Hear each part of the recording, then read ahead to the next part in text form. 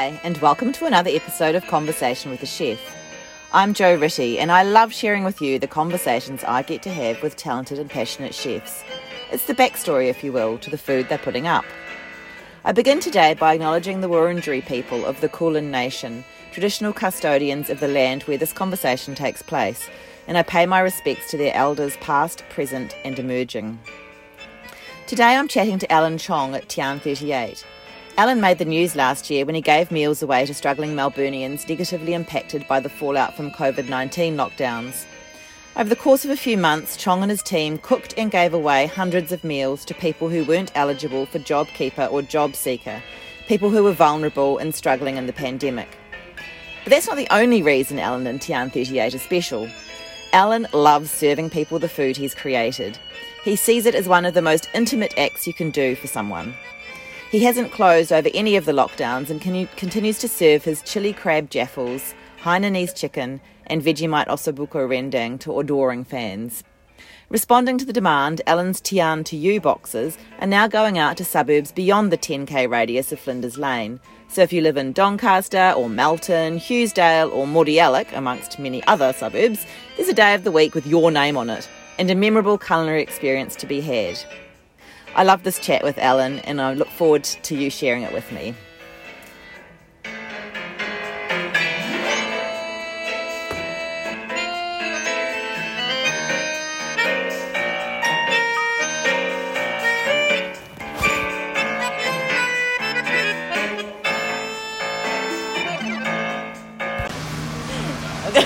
Nice to meet you. It's a pleasure. I know, I love elbows. Thank you, Alan. Oh, it's been so interesting, obviously, during this lockdown 6 now, getting through. We were only about 6 months old. Thank you. Only 6 months old. Last year when you... we were trading only for 6 months prior to lockdown. Yeah, to the first lockdown, is it? Yeah, right. Very first lockdown. And when the first lockdown happened as well, it was because it was the fear factor was very high on the first lockdown, and the CBD was a real ghost town. You wouldn't have a single car out here. I actually found it really hard to get a car park today. Now it is. And I was like, who are all these people? There's a lot of fatigue now. Yeah, there is. So people have just sort of, bent the rules and stuff. Yeah. But rightfully so. It's been 2 years. No, that's right. Government hasn't had its act together. No one's had, really sort of approached this in the right way. Yeah, it's tricky because, you want to give the government the benefit of the doubt because it is such a big unknown. However, it drags on and everyone's tired. There's mixed messages going around as well. And us in the hospitality industry, we're, in all honesty, we're very simple folk. We just want to serve food and drink. Yeah. Now we've got to find other avenues to do so. So yeah. Absolutely.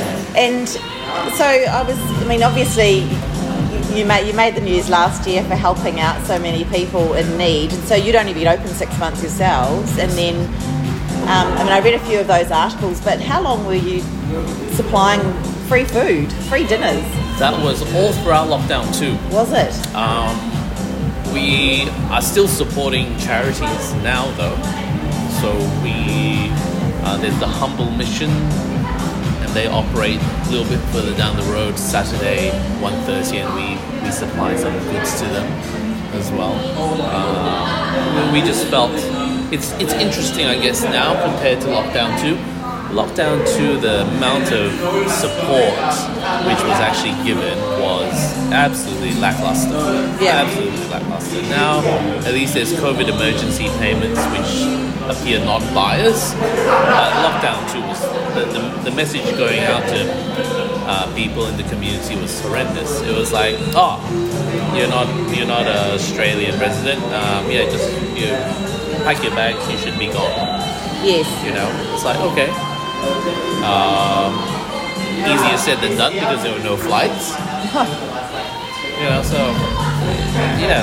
Charge these kids, $20,000 a year or whatever in school fees and everything, and tell them just basically fuck off. Yeah. So it was a very bad tone. Is that who was mainly coming? on the Wednesdays. Correct, yeah. And then you had JobKeeper sort of ratchet down. So it went from its full amount to it got ratcheted down, and you saw other people start coming through because imagine you're a young, imagine you're a young family, let's say with a child, and we saw that. We saw young families with toddlers come through because they were on, JobKeeper, JobMaker, whatever, which was an amount which was not realistic. Sure. Not realistic at all. So did you, you obviously saw the need and you just thought, I'm going to do this? Did it? Pretty much. Was it? Pretty much, yeah. First week of lockdown, we just did it. How could you afford to do that though? That was a big sacrifice for you. For us, we had surplus stock. And I'll tell you, to be honest, I was ready to shut. Yeah. So I thought to myself, you know what? I can't function as a restaurant. Doesn't matter. Yeah, so many people in the same boat. Let's just try to help out a bunch of people along the way before the ship sinks. Yeah. That's it. So yeah, it was funny. I accepted a fate, but I think Karma works in really funny ways. We managed to get through. Got a lot of community support after that. So were you also running as a takeaway or pick-up, at the same time? Yeah. So we were running, So you were busy. The first couple of lockdowns we weren't that busy. Okay. Yeah, but we did have a few grants and subsidies and all that, which sort of kept us going through. I kept a very skeleton staff. I had 3 people. Yeah. Now I've doubled my team. I guess it would have been hard too if you had only been going for 6 months for people to know about you to then get takeaways anyway. Absolutely so, right. Wow, okay. It was really, really hard. So then it's been a bit stop-start, hasn't it, since that first lockdown? It's been very stop-start. Yeah, very much. Valentine's Day, all Yes, that's right. Lunar New Year as well. Yeah. So that was a big bummer. Oh, of course. It was a real sort of kick in the guts. Yeah. But it's quite funny. It's been 2 years now. I had a few orders last week. They messaged me and went, "Oh, it's my birthday. I'd like to order from Tian." We ordered last year during lockdown. It's like you've made it a little COVID tradition. Oh, I love that though. You well, know. It would be nicer if it wasn't out of COVID tradition, but but at least still, it's something. It is what it is. So tell me about the food then. So what does Tian 38 mean? Literally, so it's really funny. We took up 2 shops. Shop number 3, shop number 8. Okay. And Tian literally means shop. Okay. So shop 3 and 8. Oh, it sounds Which really, is sounds really exotic. Yeah, it sounds, but its literal meaning is shop 3 and 8. Yeah. So yeah, that's it. That's clever. It's like a naming convention you'll find in some places in Asia. So they just say, oh, that's shop 36 or whatever on this street. Yeah. So we just sort of took that as well and sort of made it a little bit more exotic. And I think it's a good question because many people ask that question. So yeah. And so I was reading that you describe it as new school Chinese, and what do you mean by that? Yeah, so I like the fact that this restaurant is not in Chinatown. I like the fact that it's not, because Melbourne's such a diverse city, and there's so much element in it that I go, hey, let's if you ask yourself, what's Australian cuisine? It's like, well, Australia's a wonderful melting pot of a whole lot of cultures. And I ask anyone who visits Australia or lives in Australia and has travelled outside the rest of the world, you can grab a great bowl of pho in Melbourne. You can grab great, pastrami sandwich in Melbourne.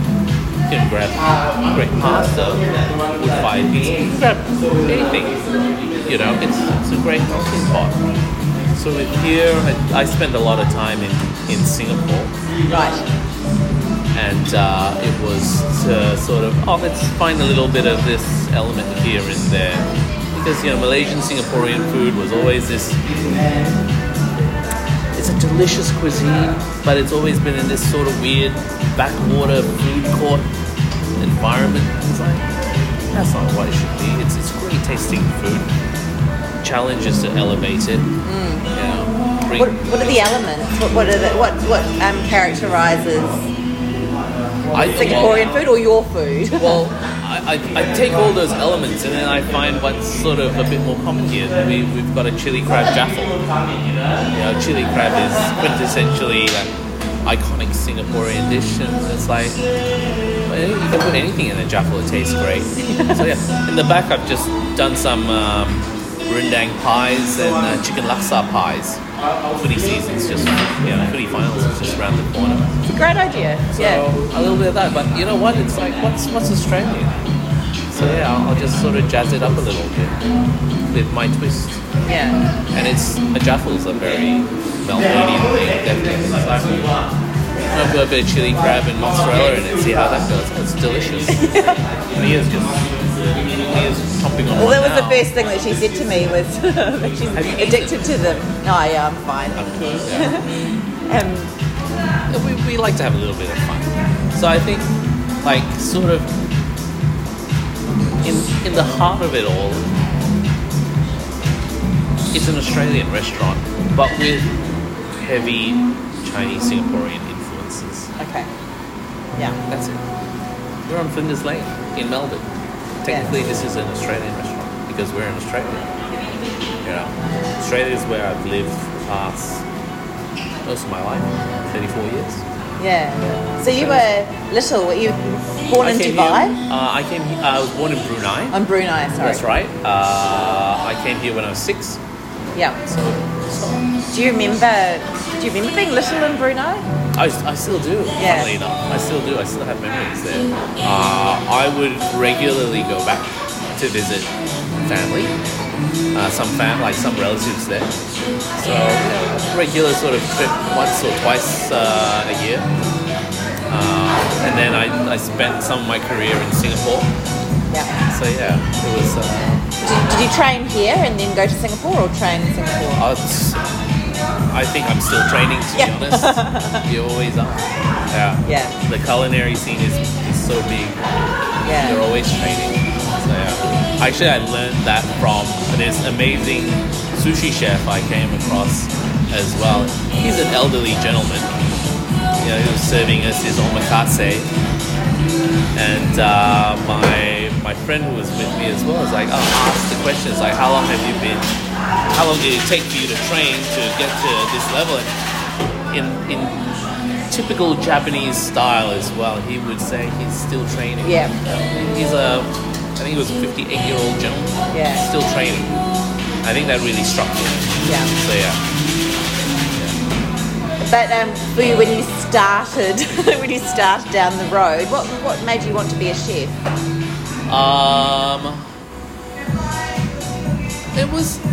Food's a passion, Food's a passion, and you got to work your way around. You got to understand. So you're in the kitchen, you're learning things. Yeah. Yeah. Is this something you always wanted to do? I think it's something which was at a stage in time. I was a banker before. Were you? I was banking finance. Okay. So that was a 10-year career. Hospitality to date has been a 10-year career. Yes. So half of my working life has been in banking finance. The other half has been in hospitality. I think ironically, having been in banking finance helped navigate through challenging times of COVID as well. So just being on top of your finances. Yeah, well, it's a big thing, isn't it? It's not just about cooking, is it? It's about all of those other things. Yeah. So yeah, it's running a business. Running a at the end of the business, day. yeah. And is this your first restaurant you've run? First in Melbourne, yes. Yeah. So you had something in Singapore as well. In Singapore, correct. Still have it in Singapore. Okay. Just haven't been able to travel back. No, wow. And used to have a couple in Sydney. So yeah, but they were closed a long time ago. So, yeah. Amazing. So I guess he's really waiting to get out of lockdown and be normal. Pretty much. Run a normal hospitality. Exactly. I'm trying to. Yeah.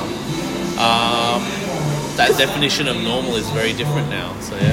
Because as you say, you obviously love food and cooking and coming up with ideas. But hospitality is also about the people, isn't it? It's not Very much probably so. not so much for people just coming in and going. You can't see the people We eating can't. and We can't. I think we're blessed that we've got some regulars who come by for takeaway, which is great. You know, you see them, you have a good chat, but that engagement's not there. You're not able to sit and host them. You know? So it's the moment that you have with them is fleeting at best. We do deliveries, obviously. We've got a little initiative set up by Mia as well, which is called Tien to You. So we're trying to reach beyond that usual 5 kilometer I radius. saw that. So you're going Yeah. quite far now. Yes, So, yeah. So we just make sure we've got everything sort of packed. We've got reheating instructions as well. Yeah. So yeah, So that's on certain days of the week you go to certain suburbs. correct. But other than that, you're doing the 5K or what? The 5K is a day-to-day, everyday Sure. coverage that we have, but then we select particular suburbs. So we maintain some degree of reach and tap into another market as well. One thing I guess that we're quite proud of here is ever since lockdown 2 or half of 1 and onwards, we haven't closed. We haven't skipped a beat. We've got a menu that we know works very, very well dine in, but easily converts to takeaway if need be. Yeah. So we've found that sort of sweet spot. So what do people get in their box? Tian to you, what? Tian to You, we've got just a select series of our menus, like things which we know will last and reheat relatively well. They're very iconic Singaporean dishes, but they're sort of iconic to like our interpretations as well. So our free-range chicken satay, wagyu satay, we do very. It's a very traditional recipe.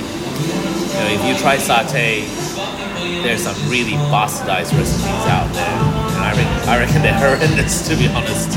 But you know, every person, I think we've got a very wonderful, authentic recipe. But we use. So is it spicy or is it about a little bit of spice? Yeah. But not too much. Okay. Yeah, but it's really about the marination and the cooking method there as well, which keeps it a bit more legit. You know, I'm not putting it under a Roban sort of salamander grill. It's being cooked over a proper grill. Yeah. So yeah, our Hainanese chicken. So we use Hazeldene's free-range chicken, amazing, fantastic free-range chicken. And yeah, we poach and we steep it, served with very aromatic chicken rice as well. So we don't skimp on the aromatics, you know, chili, lime, ginger, garlic, lemongrass, pandan leaf, you know, full shebang as well. Never touted it to be sort of like the best in Melbourne, but we let our clientele speak for themselves, and they believe it is, and that's a wonderful thing. It is wonderful. Yeah, I've never sort of blown my own trumpet or anything. It's always you leave it to your clientele to judge. Yeah. So yeah, our chili crab jaffles, which go out, our Vegemite rendang as well. We do a Vegemite rendang, also buko rendang, which is delicious. Yep. Not to be biased, but yeah. And our Singapore chili crabs, we use Northern Territory mud crabs as well, so it's great. Served with mantau bread as well, absolutely delicious. You soak up all that sauce. Yeah. So, Yeah, wow. So I think it's like, you know, we can't travel, so I like to use that moniker as well. It's like bring a little bit of, you know, I'll take you to Singapore through a Amazing. culinary journey instead. And so you were saying that you were in banking for 10 years and you've been in hospitality for 10 years. Are you going to have another change, or do you think this is it for you? We'll see how this plays out, to be honest. So yeah, funnily enough, I was in banking during the global financial crisis, and now I'm in hospitality during COVID-19. So every sort of every sort of career change has been marked by some sort of catastrophe, global catastrophe. Yeah. Yeah, you keep plugging away. Yeah. Yeah. And what would your advice be to someone that wants to become a chef, maybe pandemics aside? I think you've got to, for myself, I'm relatively low-key. That's just me as a personality. I enjoy having a one-on-one conversation, but I can't really speak to the multitudes of people. And I think that's what sort of got me into it, because chefs used to be very behind the scenes, and we wouldn't have to talk to people. No, I know.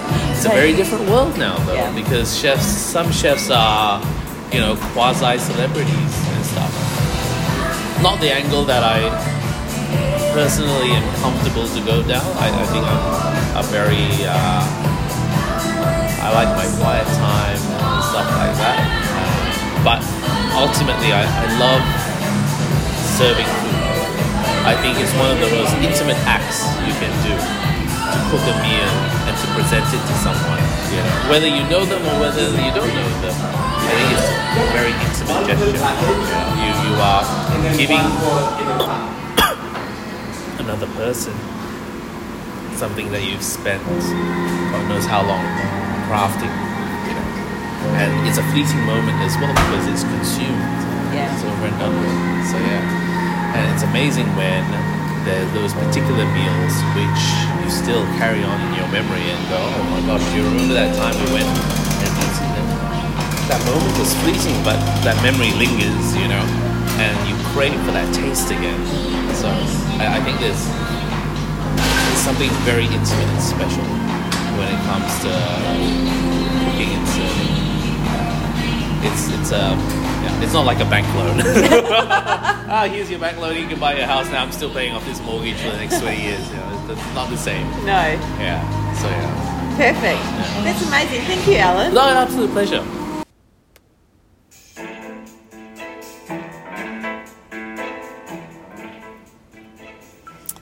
Thank you so much for listening to this episode of Conversation with the Chef with Alan Chong. If you want to experience all the greatness for yourself, which of course you do, you can follow Alan on Instagram at Tian38Melb, that's TIAN38MELB, and see what he's up to for yourself. As for me, I'm also on Instagram at Conversation with a Chef, and if you want to read the chat, you can head to www.conversationwithachef.com. I would absolutely love it if you told a friend about my chats. And of course, you can subscribe on Apple Podcasts or click follow on Spotify so I know you're there. Once again, thank you. Have a great day and see you next time.